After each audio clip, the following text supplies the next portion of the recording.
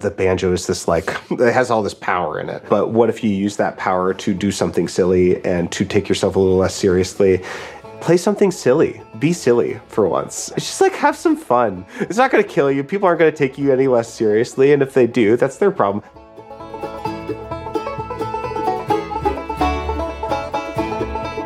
Greetings, everybody. It's Keith Billick here. Welcome to another episode of the Picky Fingers Banjo Podcast.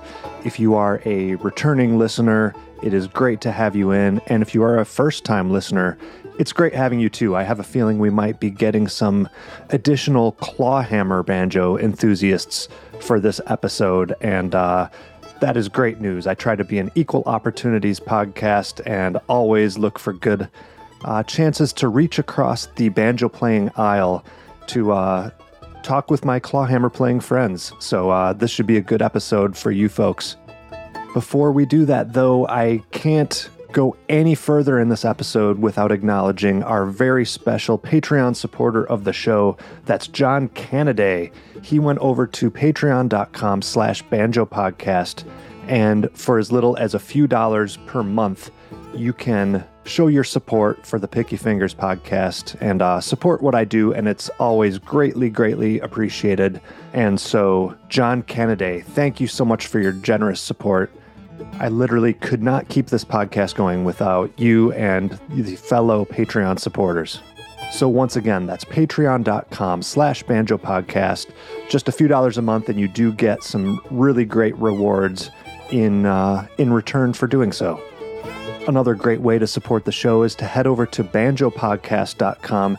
That is where you can pick up your world-famous Picky Fingers official logo t-shirts and stickers. Spring is here, which means we are all gearing up to go to banjo camps, bluegrass festivals, old-time festivals, and, generally just ready to be seen out and about. And there's no better way to display your intelligence and sophistication to the rest of the world than by wearing one of those official Picky Fingers t-shirts. So head over to banjopodcast.com, pick up one of those, and maybe a few for your friends and neighbors. As always, you can contact the show at pickyfingersbanjopodcast@gmail.com. That mailbox is open for all of your questions, comments, concerns, and offers to extend my car's warranty.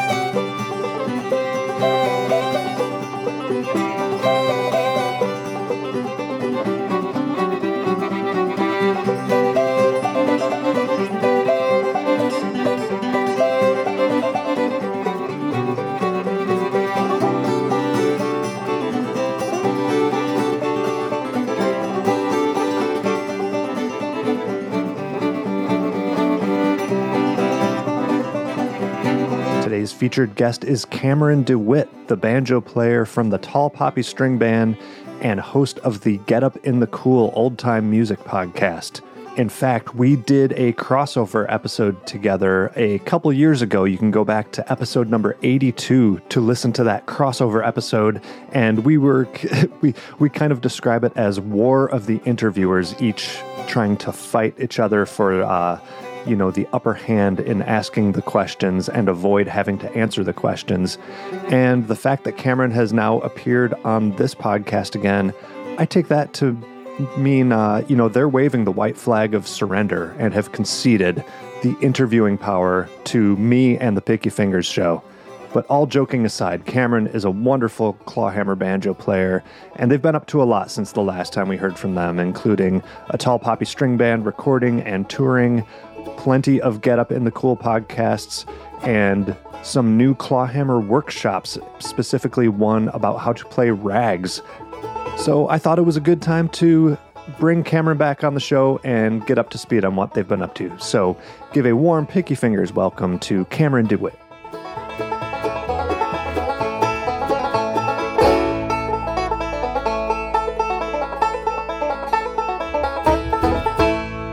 So how have you been anyway? Doing all right? Yeah, I've been doing great. I guess I saw you in 2021 in October during IBMA. It was the first IBMA back. Right. It's my first IBMA. Yeah, it's been really great. Just slowly getting back into the world, and been playing a lot with Tall Poppy String Band, which has been so fun. And it's been really nice to continue to get back into doing Get Up in the Cool interviews that are in person instead of online, because overdubbing old time music is basically impossible. Oh yeah. I can imagine. Yeah, it's just not as fun of an experience all around as being in the same room with people. Yeah, absolutely. Yeah, and congrats on your 5 years. I was listening to that episode this morning, and yeah. How many years are you in? I know you predate me by at least a little while. Yeah, not too much. I started in 2016 for Get Up in the Cool. So okay, yeah, missed a couple weeks in there, but basically been every week since. So yeah, you're one of the brave weekly podcasters, which I very much admire, and also don't know how you do it, because yeah, I feel like I'm always scrambling to get these out in time for my every other week schedule. Yeah, it's I don't know how I do it. I'm about to run out of my backlog again, and I'm just like, I have no plans. We'll see what happens. It's exciting. But I think it's good for me in my brain to like have a structure, to have deadlines, because then I have to make sure that I'm talking to interesting people at least once a week. And playing music with interesting people at least once a week. And that's, I think if left to my own devices, I wouldn't do that as much because, it's hard to do things on purpose. Right. Without a plan. Yeah. It's the inertia of staying where you are and just doing what you're doing. Got it. Well, you mentioned Tall Poppy String Band. I believe that when we spoke last, that was like a brand new project, just getting off the ground. So give me and the listeners an update on who's involved with that, what you've been up to, and bring us up to speed. So yeah, Tall Poppy String Band is me playing banjo and George Jackson playing the fiddle, and Morgan Harris playing the guitar, and we all sing. And we're an old-time trio, and basically I was trying to do like a pandemic solo album because I was jealous because all my other friends were doing one, and I was just trying to keep a new baby alive, and that was like my main project. And I was trying to do the solo album, and I wasn't enjoying the company. And so I just basically group messaged them both like, you up, WYD. And they had never met each other. And I was like, let's start a band. Those were the two people that I wanted to be in a band with. And thankfully they agreed to do it. And our first meeting all in the same room together for the first time was at George's house in Nashville, or just outside of Nashville, and we were getting together to record an album. That's the first time we were all together for the first time. And then amazing. I met you shortly thereafter. And I'm really grateful that all worked out, and that we worked well together in a studio, and we work well together on the road. We've gone on a number of tours at this point, and we seem to still enjoy each other's company, and we seem to be a functional band because we were putting a lot on the line there by recording an album kudos first. To you. I mean, I imagine when you had this vision of the people who you handpicked to be in a band with, it was based probably not just on your knowledge of their musical skill, but probably on an intuition that you could hang and get along and things like that. Yeah. I imagine that's part of it. Yeah, I think I've developed a pretty reliable intuition about that kind of thing, but sometimes you're wrong, and that's exciting. Yeah. And when you're like on these like long like late night drives between gigs on a tour, different parts of the self emerge. You start saying different things, and that has definitely happened with this band. But I like everything that's come out so far.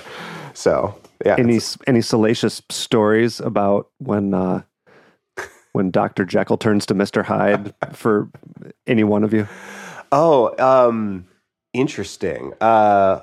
Maybe I'll at least say one for myself. We were getting ready to go to Folk Alliance just a month ago, and it was my first Folk Alliance, and I was having like a little bit of kind of a panic attack. It's just like, I don't want to go to a conference in a hotel, and I don't want to network, and what are we doing?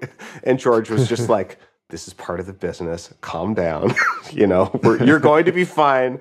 Yeah, I just have, a big chip on my shoulder about, music industry, and George is a seasoned professional, and Morgan is just in the back seat, just hopefully tuning us out as we squabble. Along for the ride. Yeah, great. Yeah. So I've heard you describe the Tall Poppy String Band sound as an inverted bluegrass band. So explain what you mean by that.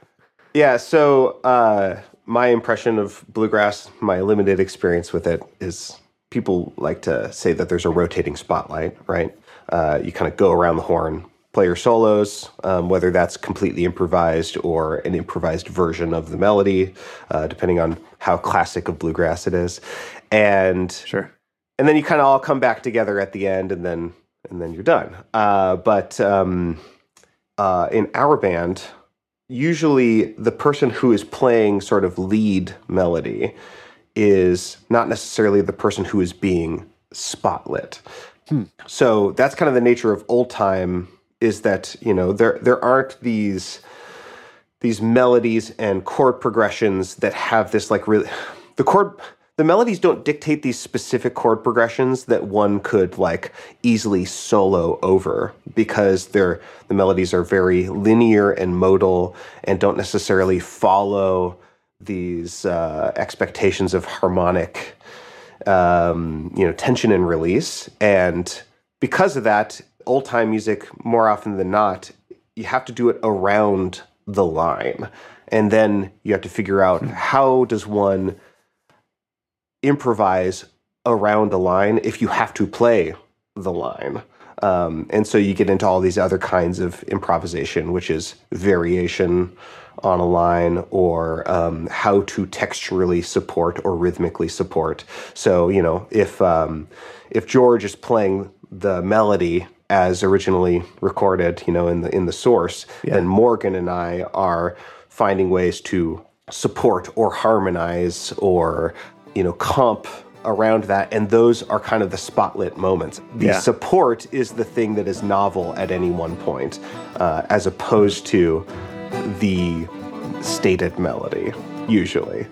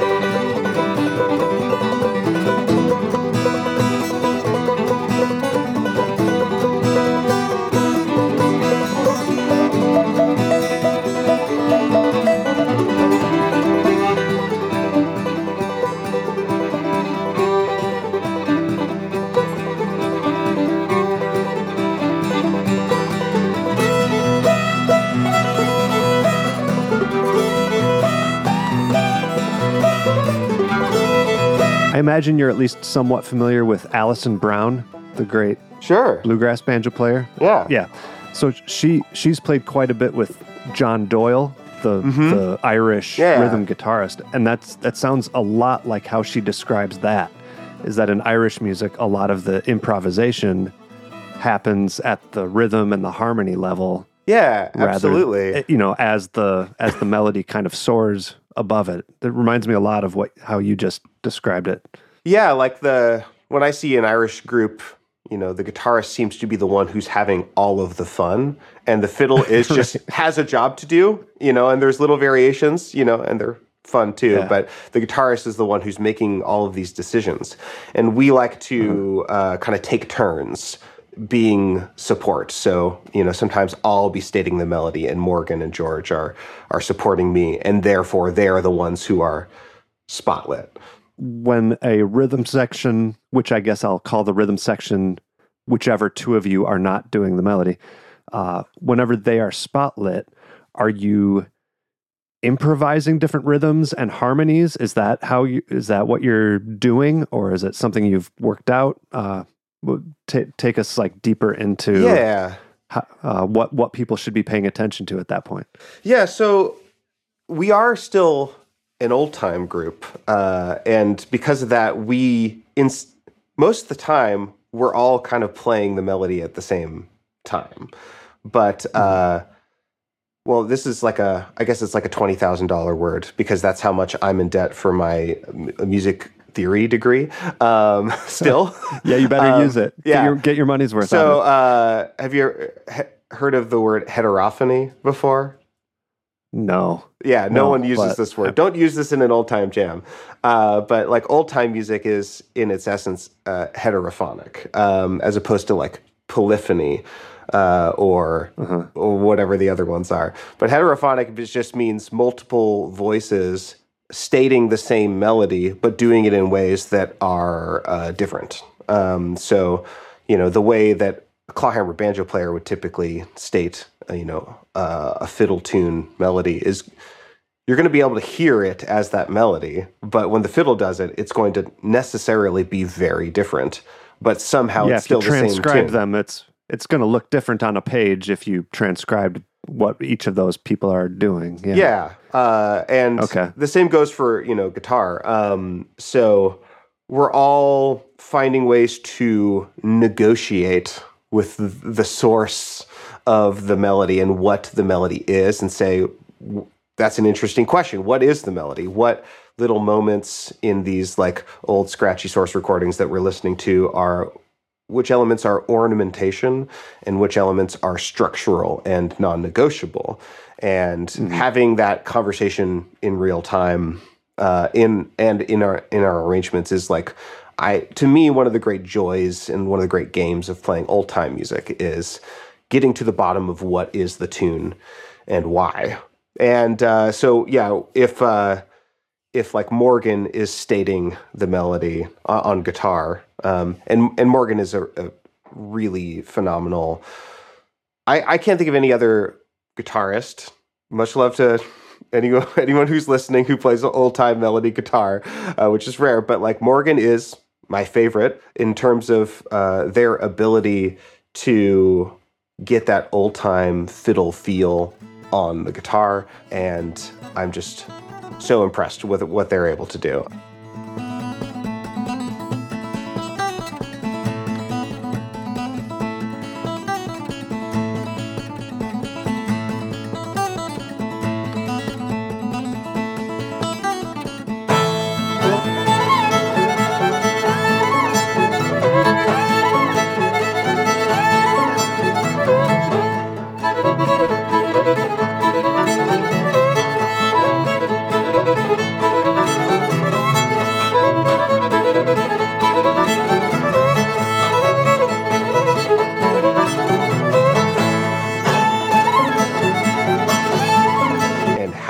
Somehow feels old time as opposed to like a bluegrass deedle, which I also love. No shade at all, but it feels really different than the way they interpret melodies. So if we have some tunes where Morgan is stating the melody the entire time, and then maybe I'm harmonizing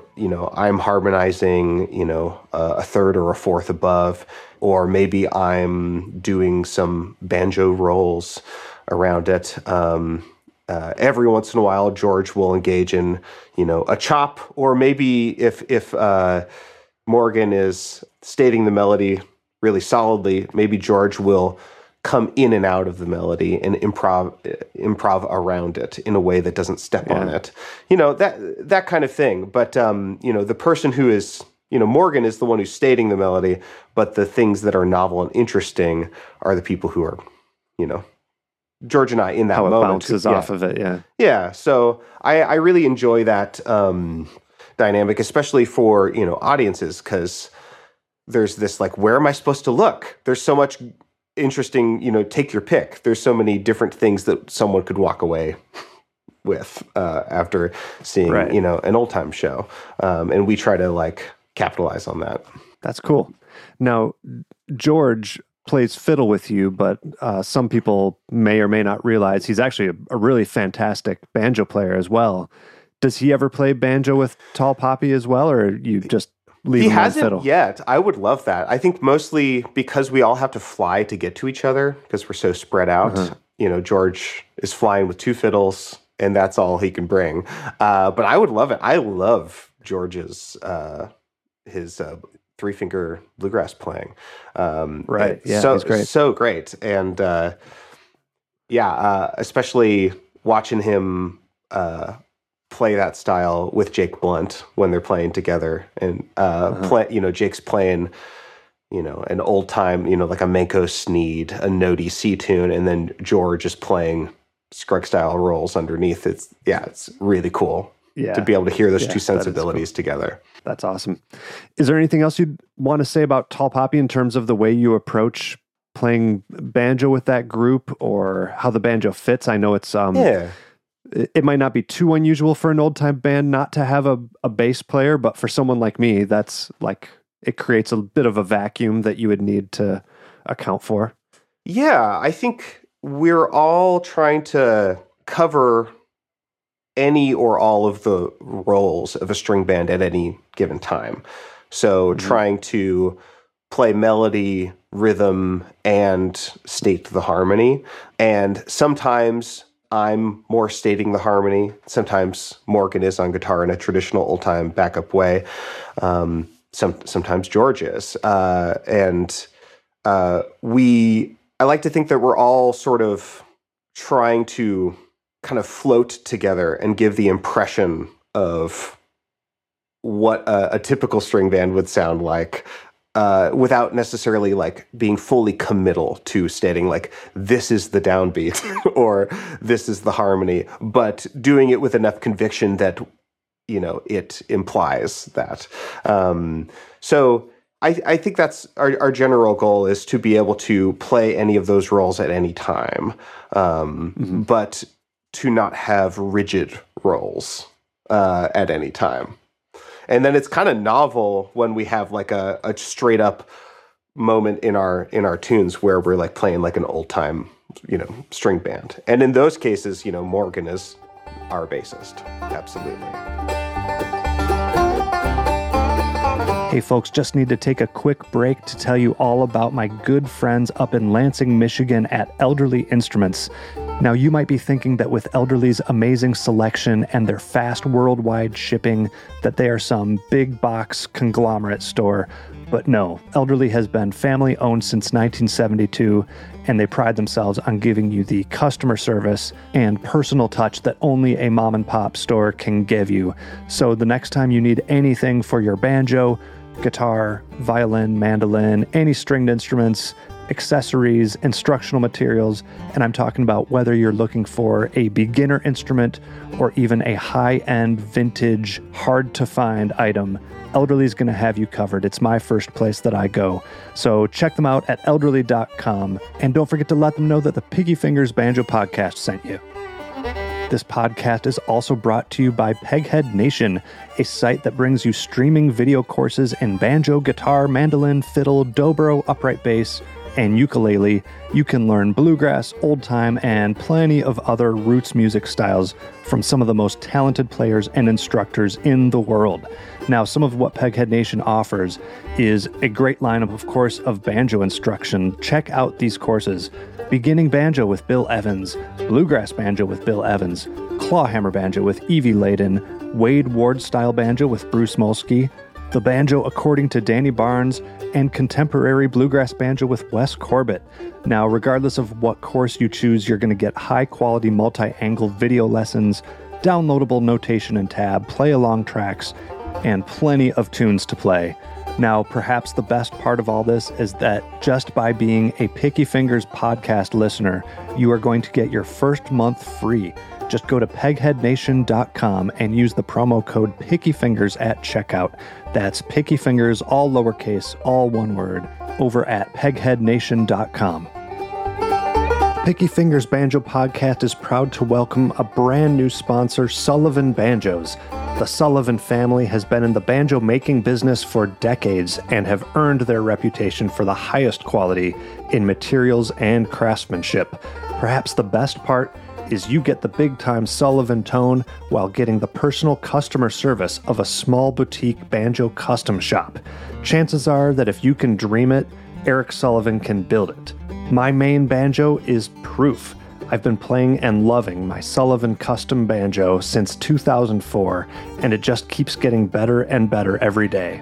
So hop online and go to sullivanbanjos.com, email them at sullivanbanjo@gmail.com, or get a hold of them the old-fashioned way. Pick up the phone and dial 502-365-5022. And don't forget to tell them that Keith from the Picky Fingers podcast sent you.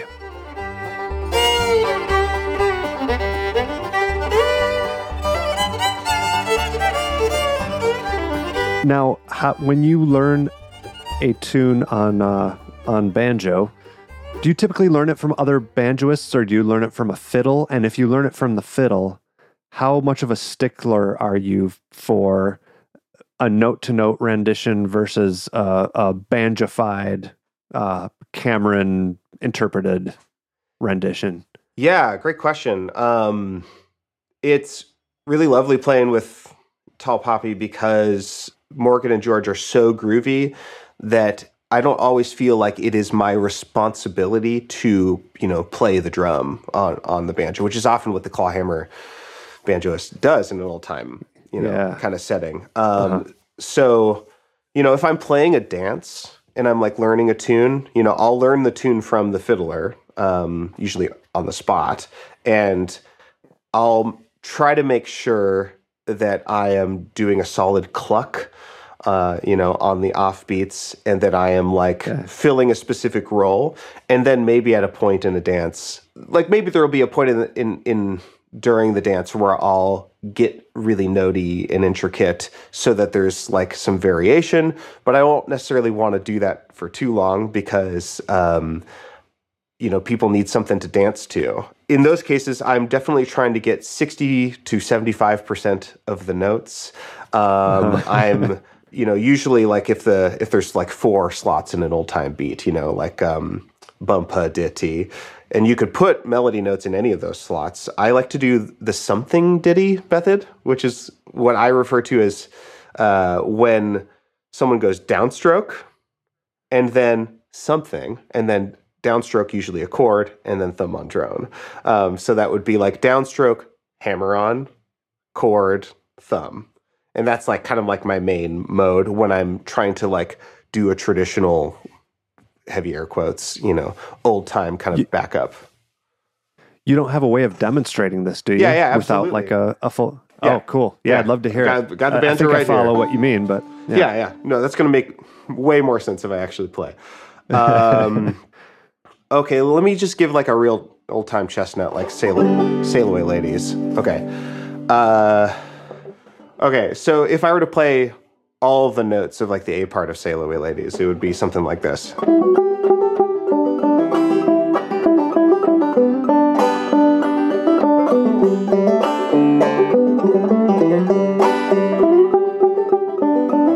That's most of the fiddle notes, right? So if I wanted to do the something ditty, then I'm squishing that melody into this specific pattern, which is bum ditty in my right hand.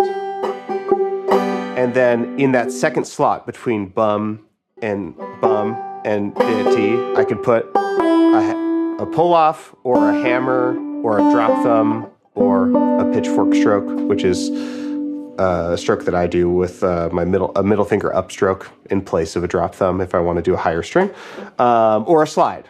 Yeah, I'll do a brief sidebar to say that anybody who has not heard of Cameron's pitchfork technique. I believe we did cover a bit about that in our first interview, and it's really fascinating. I had never seen anything like it. I'm not sure how many people do something like this, but it's kind of it's almost a hybrid 3-finger claw hammer type of deal. I don't know. It's a unique approach. Yeah. Sometimes I don't want to scare people away by making it sound like it's like really counterintuitive or non-idiomatic or whatever. There's actually, and what I say to like cover people is that a bunch of other people have also independently from me invented this technique because it's a really natural thing to do and it doesn't break the claw hammer motion. Here's that Sail Away Ladies with like a something ditty approach.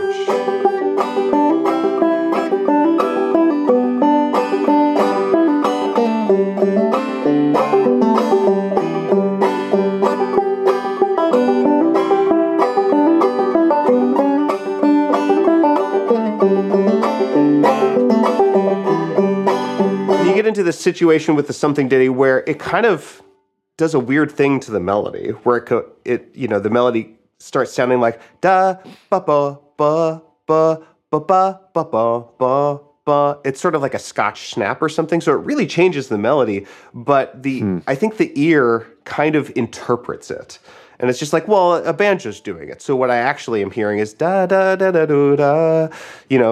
Right.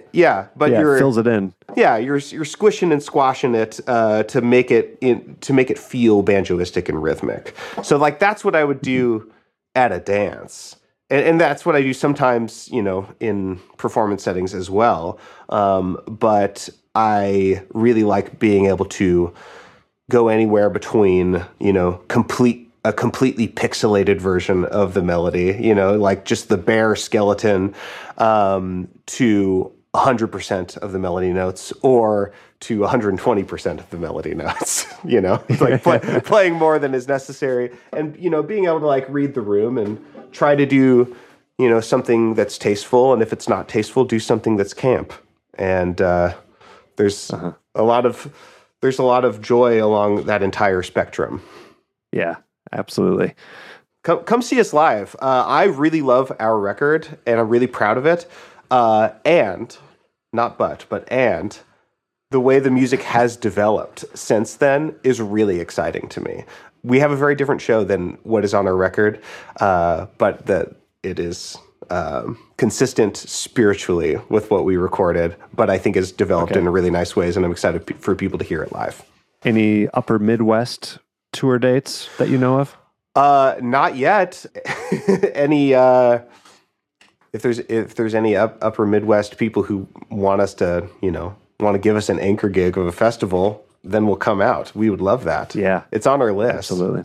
Yeah. So far we're doing like, we got 2 Colorado things this year, and then a West Coast and a Northeast in the works. So, but Excellent. Follow us on all the places, and we'll come to you if you say pretty please and find us a gig and a place to crash. I hope I'm managing my own podcast host tendencies. Like last time we were interviewing each other and we were having like an interview fight, and it was really fun. But it's lovely to just trust fall into your interviewing skills. You're a lovely interviewer. So thank you. How many times have you been interviewed? And I'm asking because I was recently interviewed for my own podcast, as you might know, and it was really uncomfortable. Like it was fine. I don't want to oversell it, but like it was definitely less comfortable for me. Than to just take charge and No, for real. It's cool. It's really vulnerable to be interviewed, and I've been interviewed a number of times at this point, and I think I'm getting better at it, but it is a skill. And if you don't know how to guide an interviewer as the interviewee, then you can get in some situations where you may be saying some stuff that you don't want to say, or be getting asked questions that you don't want to talk about. And I have to remember that as I'm an interviewer, because I want people to I want to ask people the questions that they didn't necessarily know that they wanted to be asked. That's always my goal. And if nothing else, I want people to be happy with the conversation that happened and to be like, oh, that we happen to have some microphones in front of us.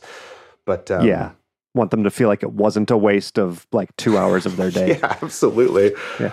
I won't say where it was from, but I did an interview last year that like someone interviewed me, and it has not aired. And we haven't had a conversation about it, but I think it's because the interview like went south. And I was like, this will be interesting if they air this, because I was a pretty oppositional like interview guest. How so? Like just you butted heads on something, or yeah, a little bit. Well, they basically like, I like when I do interviews, I like to come in like pretty unprepared and do sort of negative research or anti-research, so that like I am an audience surrogate and I'm surprised, and yeah, I'm being tongue in cheek. Like I do like to know a little bit, but this person was like referencing one of the first times I was interviewed a lot in the interview, and that was like before I came out, and it was like while I was still going to church and all this stuff. And I was just like, I don't want to talk about this stuff. This is really rough for me, being confronted with an earlier model of myself. And there's been some crucial system updates since then. Yeah. Well, that's interesting. I thought you did lovely in the interviewee seat recently, so good on you. You picked someone you trusted. Absolutely. Yeah, it was a long-time friend and somewhat bourbon aided, so that always helps. That absolutely does. So on the topic of podcasts, how's yours going? I saw that you had Trey Wellington on recently, who is, of course, a Picky Fingers veteran. Yes. So we love him around here. So I will have to check that out. I haven't listened yet, but I don't know. Anything noteworthy that people should know about the podcast updates?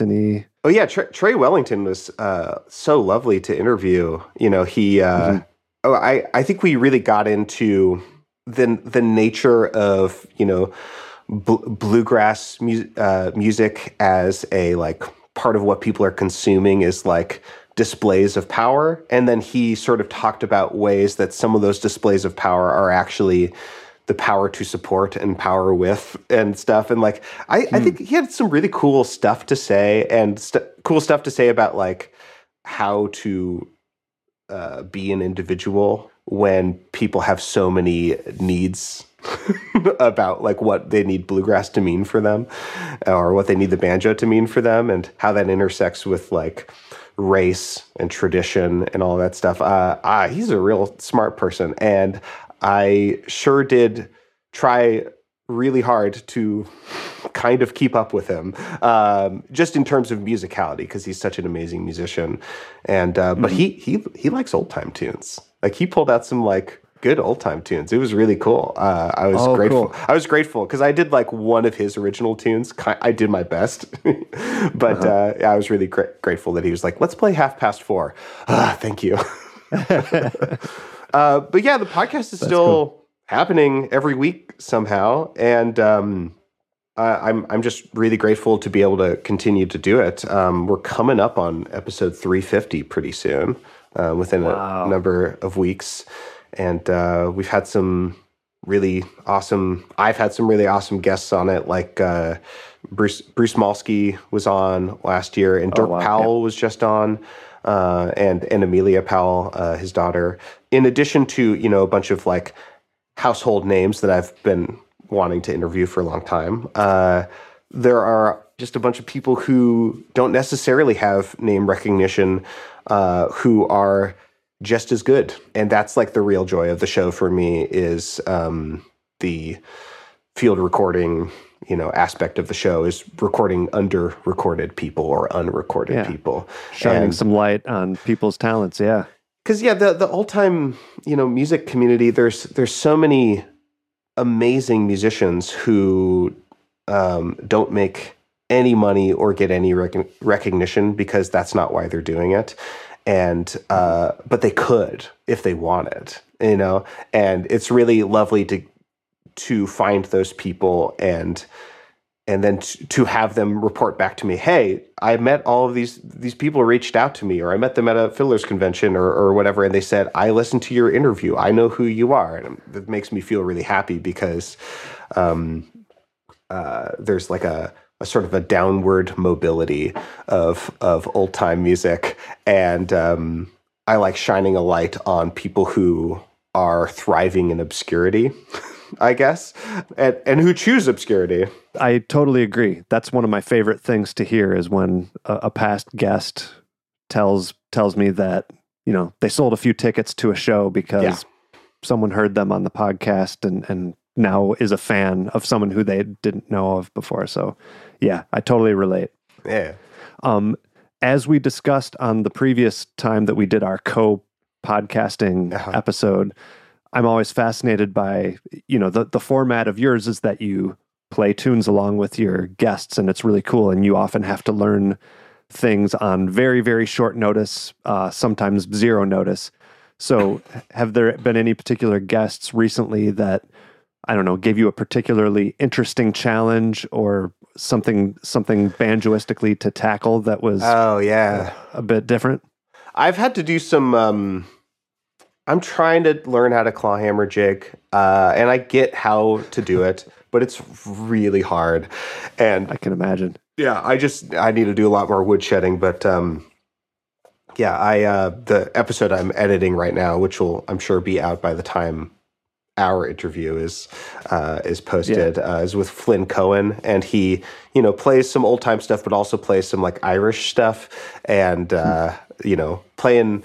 playing hornpipes and jigs and stuff, even though it's the same scales, they're almost always like square tunes.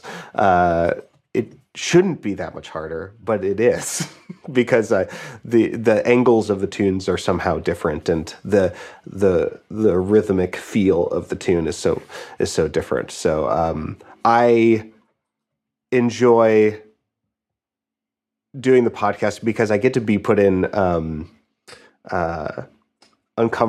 musically uncomfortable situations. And if something goes wrong on my end, then that gets to be part of the interview. And it's just a candid moment, as opposed to I'm cutting a record.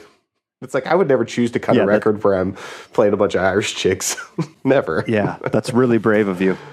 I mean, since you're on the topic, what are your tips, like maybe even banjo in hand for clawhammer players to tackle jig time music? Because I can understand how, the typical bum diddy motion sometimes doesn't account for accents in the right places on a 6/8 tune. Yeah, well, I'm definitely not an authority on this, and there are people who have put in a lot more work on this than I have. Namely, Alison DeGroot. I feel like she's kind of the best at that, as far as I've seen, in terms of like making it really feel like clawhammer, but the rhythm is jig, and like the material is jig in Irish. She's amazing. The main thing that I seem to see people do is to go down something down. So down pick, and then a hammer on, a drop thumb, a pull off, a slide, and then down. And that's the pattern, which is really tricky because if it's a fast jig, you're having to go da-da, da-da, da-da, da-da. But that's what tenor banjo players are doing, and that's what guitarists are doing when they're playing jigs. And there are, it shouldn't be any more physically challenging than it is for them to do that with a clawhammer stroke. I don't think, but because I don't exercise that muscle and that feel, you tense up. So you just have to do it a bunch, and it's really hard to do it a bunch because people in the old time music world aren't socially playing jigs. So maybe I guess my advice would be, figure out that basic stroke, get that basically in your muscle memory, and then find some people who want to play jigs with you. That's something I need to do. And go then to an Irish session or something. Yeah. Yeah, if they'll have you. I think, yeah.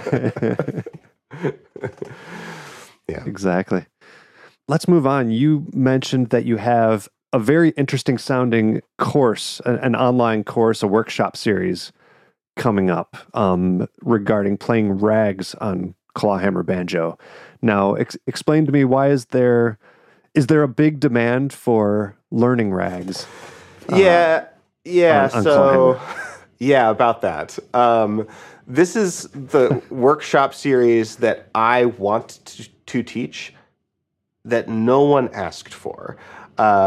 So thank you for helping me spotlight and like make my pitch a little bit. Of course. So no, people aren't asking to do this. Although I have had some signups, and hopefully I'll get some more by the time this workshop series happens. But yeah, typically, in an old time jam setting, you play your D tunes, you play your G tunes, you play your A tunes.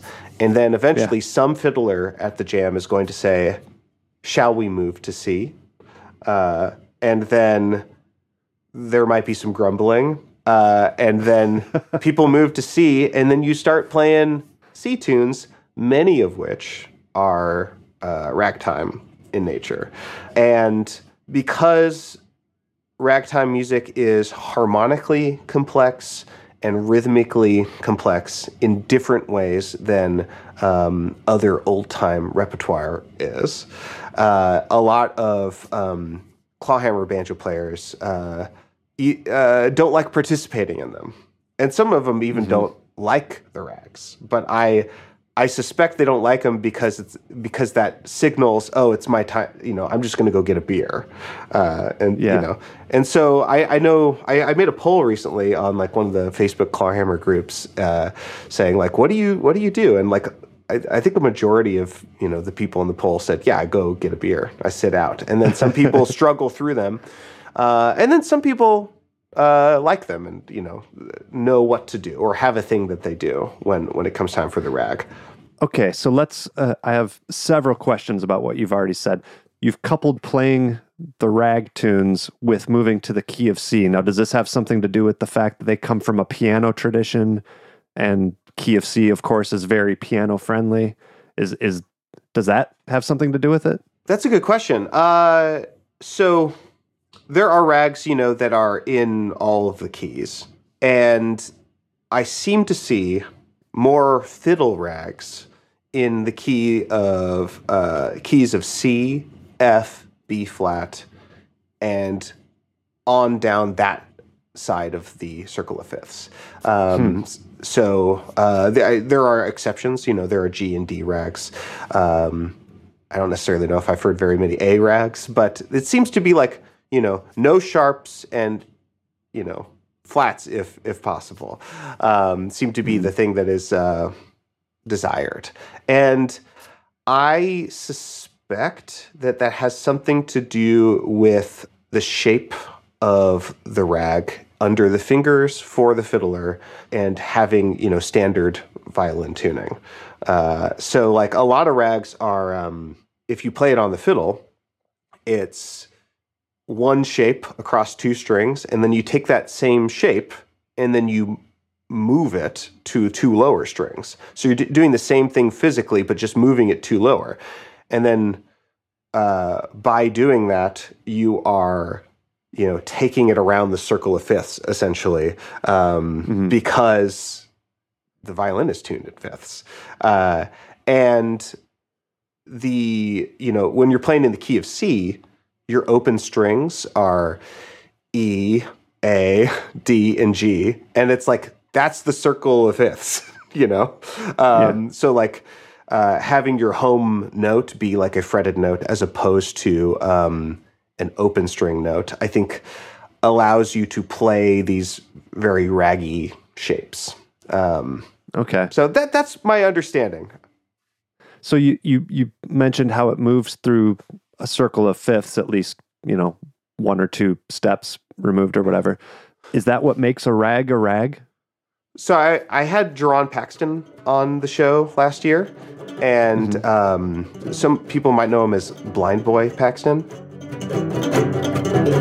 Oh, it may rain, it may pour, it may rain a whole lot more, but bound to go, baby. Oh, the road I'm bound to go, bound to go, bound to go. Oh, bound to go, bound to go. Oh, the road I'm bound to go, bound to go, bound to go, oh, the road I'm bound.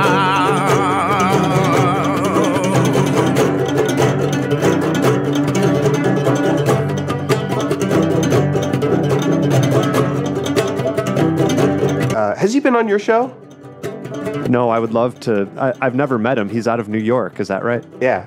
Highly recommend it. I had to I was hounding him at Fiddle Tunes for the whole time, just waiting around trying to get an interview with him, and he's pretty slippery as a guest, and I think intentionally so. But I was like, I can't get an interview with this guy, and someone was like, what you got to do is you got to show up where he is, and he's going to be holding court with his admirers that he deserves. Yeah. And eventually they're all going to leave and go somewhere else or go to bed. And you need to be the last one there and then have your microphones turned on. And that's what happened. That. Yeah. We ended up recording at 1 or 2 in the morning in one of the staff houses. And we had just the loveliest hang.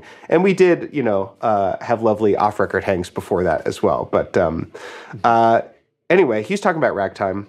Dron was saying that, at least in his experience, ragging it is more of a rhythmic statement than a harmonic statement. And so, I think we played the old yeller dog went trotting through the meeting house, and and he's like, "Oh, you're ragging it there," and I was like, "Oh, interesting," but there's no secondary dominant chords, and he's like, "That's not what that means." And I thought that was really helpful for me to hear, because I often associate ragtime with being this sort of proto jazz harmony, and you get some 6/2/5 action in it or something. And that is what I'll be doing in this workshop series. But he made this case for the original meaning of the term rag, to rag something, is to syncopate the rhythm in these particular ways. And it doesn't necessarily mean playing a 6/2/5/1 turnaround. Okay. So I thought that was really helpful. And my understanding is that ragtime comes from, Black string band traditions. And that's Duran's expertise, or one of his expertise, says. So I wonder if those elements that he hears, I can't help but wonder, are those still present in the way that current bluegrass and old time players play those tunes? Yeah. I don't really know. Yeah, you'll have to get him on the show. Have him talk some shit. I would love to. Okay. I'll have my Red Bull energy drink ready for how late I need to stay up to get the interview, apparently. It's worth it. Yeah, cool. So then back to your online workshop, what do you intend to cover? And I don't know, maybe you could even give us a taste of what are some skills that are involved in playing rags that people are going to need to know. Yeah, absolutely. Well, I want to cover all of the things that are necessary, I think, to thrive in rag territory as a clawhammer player. And for one thing, I'm going to be teaching this workshop. We're doing all just C rags, but I'm going to be teaching it in standard G tuning in a bluegrass kind of way. We're going to be playing in standard G tuning in the C shapes. And that, I think, is the main thing that holds back clawhammer players from playing rags comfortably, is most clawhammer players prefer to be in double C tuning, which is, from the fourth string to the first string, it would be C, G, C, D, and then with a G on the fifth string. And that is a lovely tuning for all sorts of old-time tunes. I think it is the worst tuning for playing ragtime music, because you have this big dulcimer drone in the bottom, and then you have two strings that are a whole step apart, which is really awkward for playing any kind of lines. And I think the chord shapes are really bizarre, and it's really hard to to establish the harmony, and you have to stretch your fingers. It's really awkward. And I think that standard G tuning is way easier for playing closed position shapes and for, doing that thing that the fiddle does, where it plays one shape on two strings and then moves it to another set of strings, but it's the same shape. And you can do that kind of thing in standard G tuning. Like, I'll show an example. I have a pre-recorded thing so you can hear the harmony underneath it. But I'll play it just on banjo first. So there's this tune, Stone's Rag, and there's different versions of it. My favorite one is this like really crooked old-time version that I got from John Beckhoff, who's a Vermont fiddler. And I don't know where he got it originally. So, but the opening line is, and then the next line is,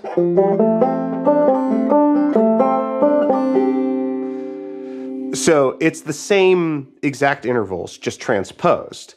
And if I'm in standard G tuning, then I can take that shape up here in 7th fret position, and I just move it down, and I play the exact same thing. So it's like the same right hand technique, a little bit less problem solving, and I barely move my left hand. And it's taking advantage of the things that are easy about rags or idiomatic on the fiddle, and just, applying it to the banjo. Because there's a bunch of different ways that I could play that same thing, like there's so much overlap because the strings on a banjo are tuned so close to each other. But by approaching it, this way, you're just moving these shapes around. And, so many of these ragtime tunes, they're kind of like barely melodies. They're more just like chord progression stated through a line. And because of that, if you know where to put your hands, there are ways to interpret the melodies that are way less effort than if I was in double C. So if I were to do that same melody in double C, it would sound and look a little something like this.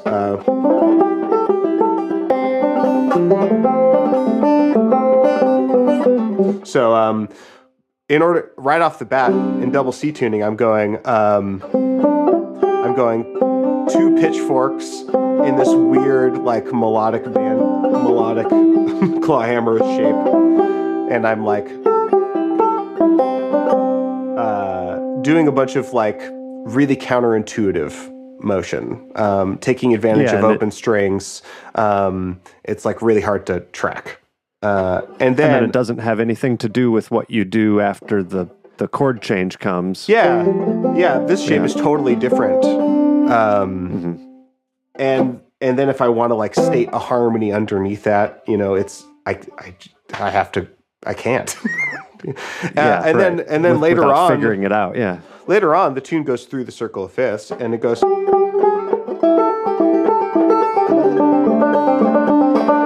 like that. So, by having it in standard G, I can go, I can grab those full harmonies in my strums. And yeah, cool. And it's just way easier. The notes are closer together, and the shapes are recyclable. And, once you get some of those, like double C is designed to be easy and intuitive for a certain kind of tune. If you're playing Kentucky tunes, playing West Virginia tunes that aren't rags, obviously they play rags in Kentucky and West Virginia as well. But double C works lovely, and it's but it just doesn't work. It's so much harder to do rags in double C than in standard G. So I'll be like teaching how to navigate standard G tuning so that one can play rags. And do you already have the pieces selected that you'll be covering? And which ones will they be? I have a few of them. So I'm going to try to do 4 pieces, if one per week, and there'll be crossover. But I have some examples that I pre-recorded with guitar if you want to hear some examples. Oh yeah, of course. So let's do like a classic. We'll do like L and N. L and N rag. People play this in bluegrass circles too, right? People play L and N. I've heard it. It's not too common. I've heard it once or twice. Yeah. Okay, great. Well, this is like a chestnut of a rag. Everyone who play, if someone knows one rag, it'll probably be this one. So let's take a listen.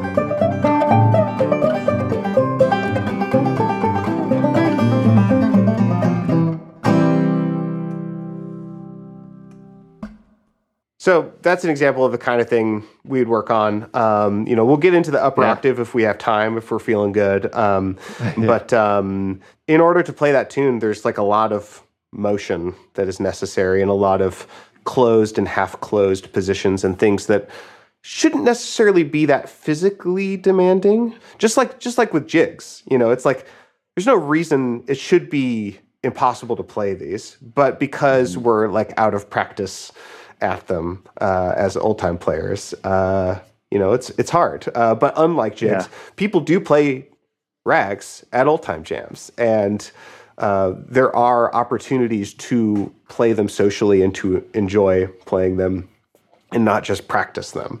I think you can wait to get your beer later. Play the rags. Yeah, wait. I think so. I think it's worth it. The intoxication that rags can offer is on par with beer. I think this is another thing about much healthier. Yeah. About rags is like, I think sometimes people want old time to be mysterious and soulful and enigmatic. And sometimes I think people dismiss rags because they're fun on purpose. And because maybe they're a little dorky, or maybe they're high camp. And I think that the people are maybe missing out on some opportunities for the earnest pleasure of that kind of, finger snapping kind of tune. And, some of the lightness that, that a rag can offer.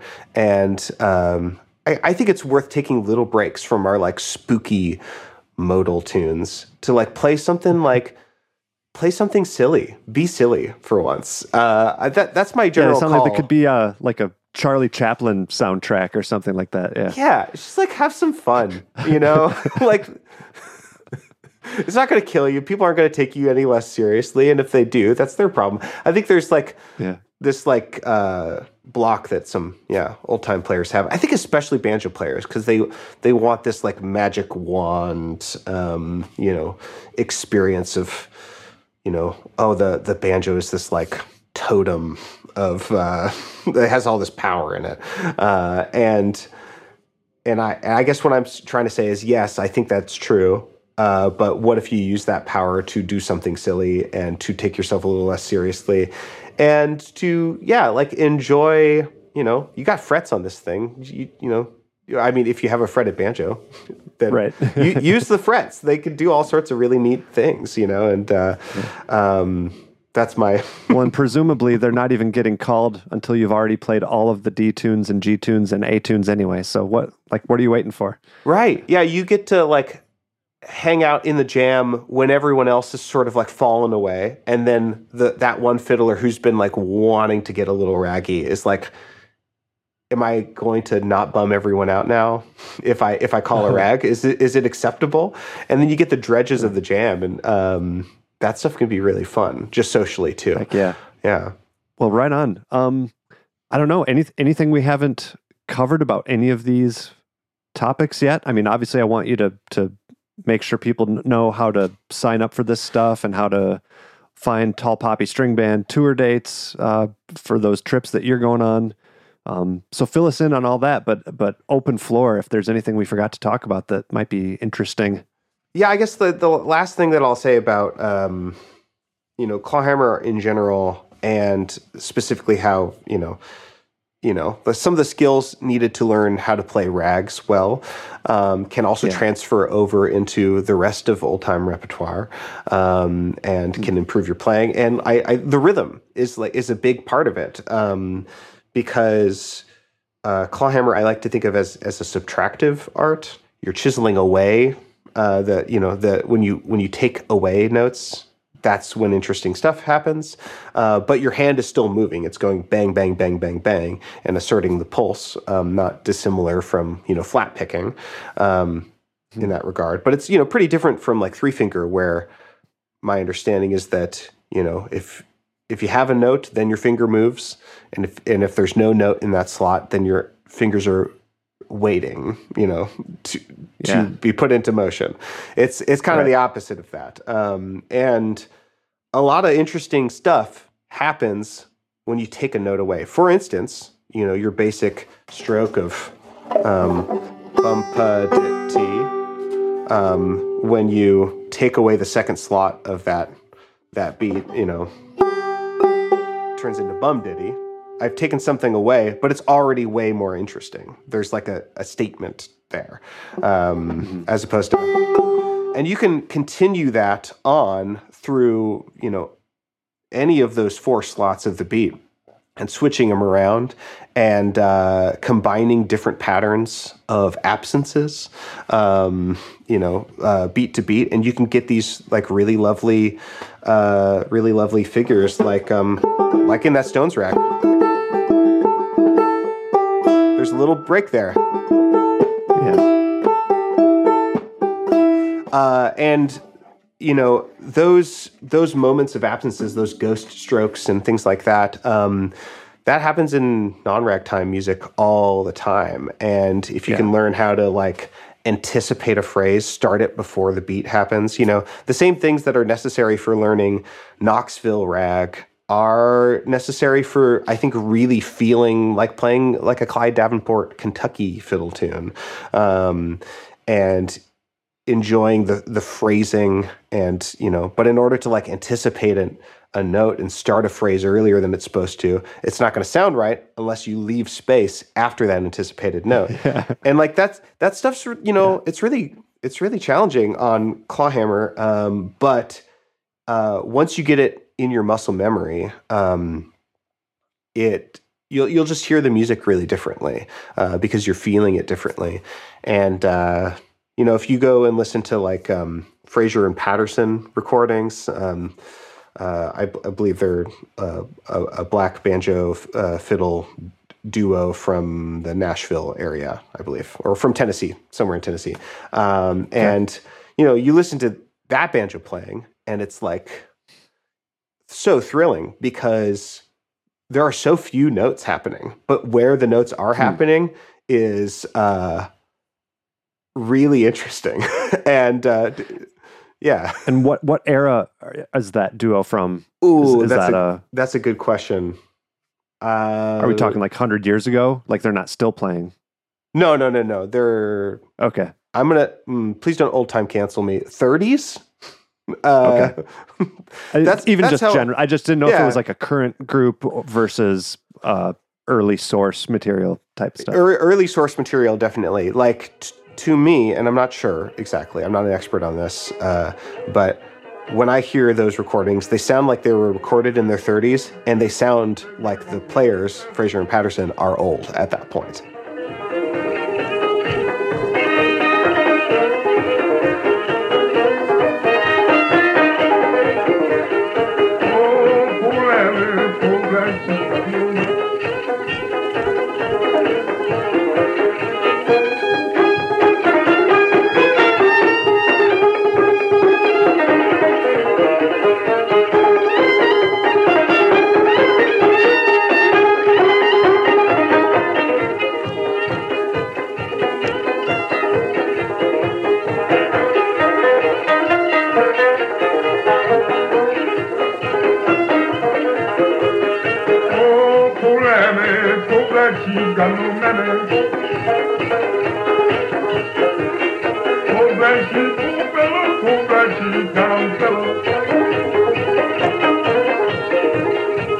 Their rhythm is so sophisticated and so unanchored from anything like a metronome or a bum ditty or a boom chuck on a guitar, and it's so thrilling to listen to, and it's thrilling to play too. The dance of it is really exciting, and the ways you can push and pull time. So the stuff will carry over, even if you're not a huge fan of rags or can't be convinced to like loosen up a little bit.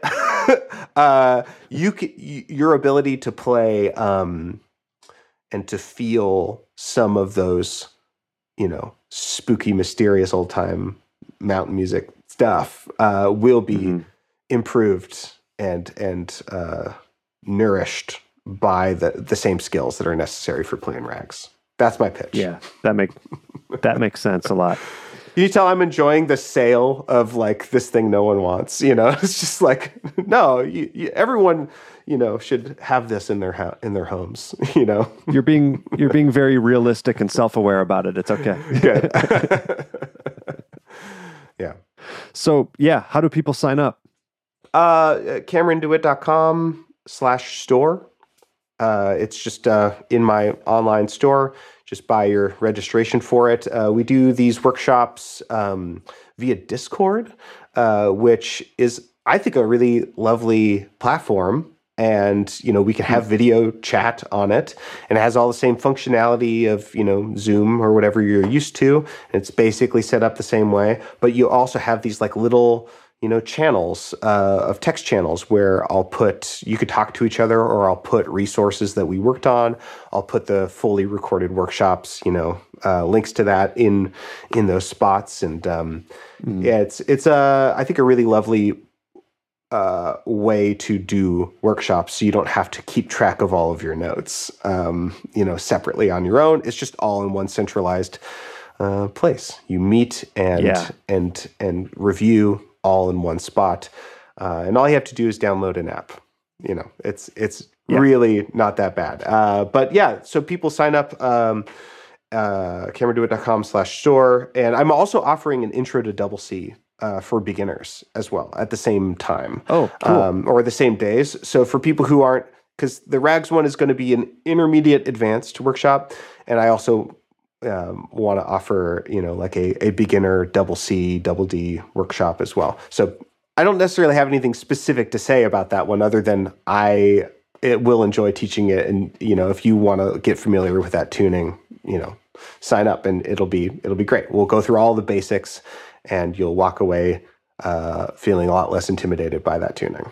So, and then, for Tall Poppy String Band, the best way to stay up to date with us is to follow us on Instagram at Tall Poppy String Band, but we're also on Facebook if you prefer that. And we, we'll post our tour dates and post videos and news and everything that you need. We're all teaching at Valley of the Moon camp, at Alistair Fraser's Valley of the Moon camp in August. So if you want to come hang out with us and study with us, sign up for that. And where is that? It's in the Bay Area generally. I don't know specifically, but I think one would fly in to San Francisco if you had to fly in. Yeah. So, okay. Got it. yeah. Great. So yeah, check out Cameron's work at those places. Check out Get Up in the Cool. Always like new and interesting conversations happening every week. So yeah, lot for anyone else to keep up with, which, reinforces my amazement that you're able to keep up with all of it. So I'm trying. Well, hey, it's been really great catching up with you, and looking forward to hearing all those ragtime tunes being played at old time circles around the country. Yeah, that's my mission. In just a few short months.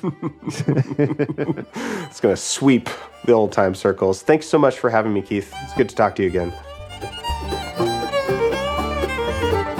Thanks, everybody, for tuning in. Those sound clips you heard, the first 3 were from the Tall Poppy String Band. That was Cuckoo, Old Cow Died, and Kiss Me Quick, My Papa's A-Comin'. And after that, we had Bound to Go by Jerron Blind Boy Paxton, and then Poor Black Sheep from Nathan Frazier and Frank Patterson. Thank you once again to John Canaday. That's the Patreon supporter of the show. Head over to patreon.com/banjopodcast to support the show yourself, or just to banjopodcast.com to pick up one of those world-famous official Picky Fingers logo t-shirts and stickers. Contact the show at pickyfingersbanjopodcast@gmail.com. That's going to do it for me, folks. I'll see you all next time.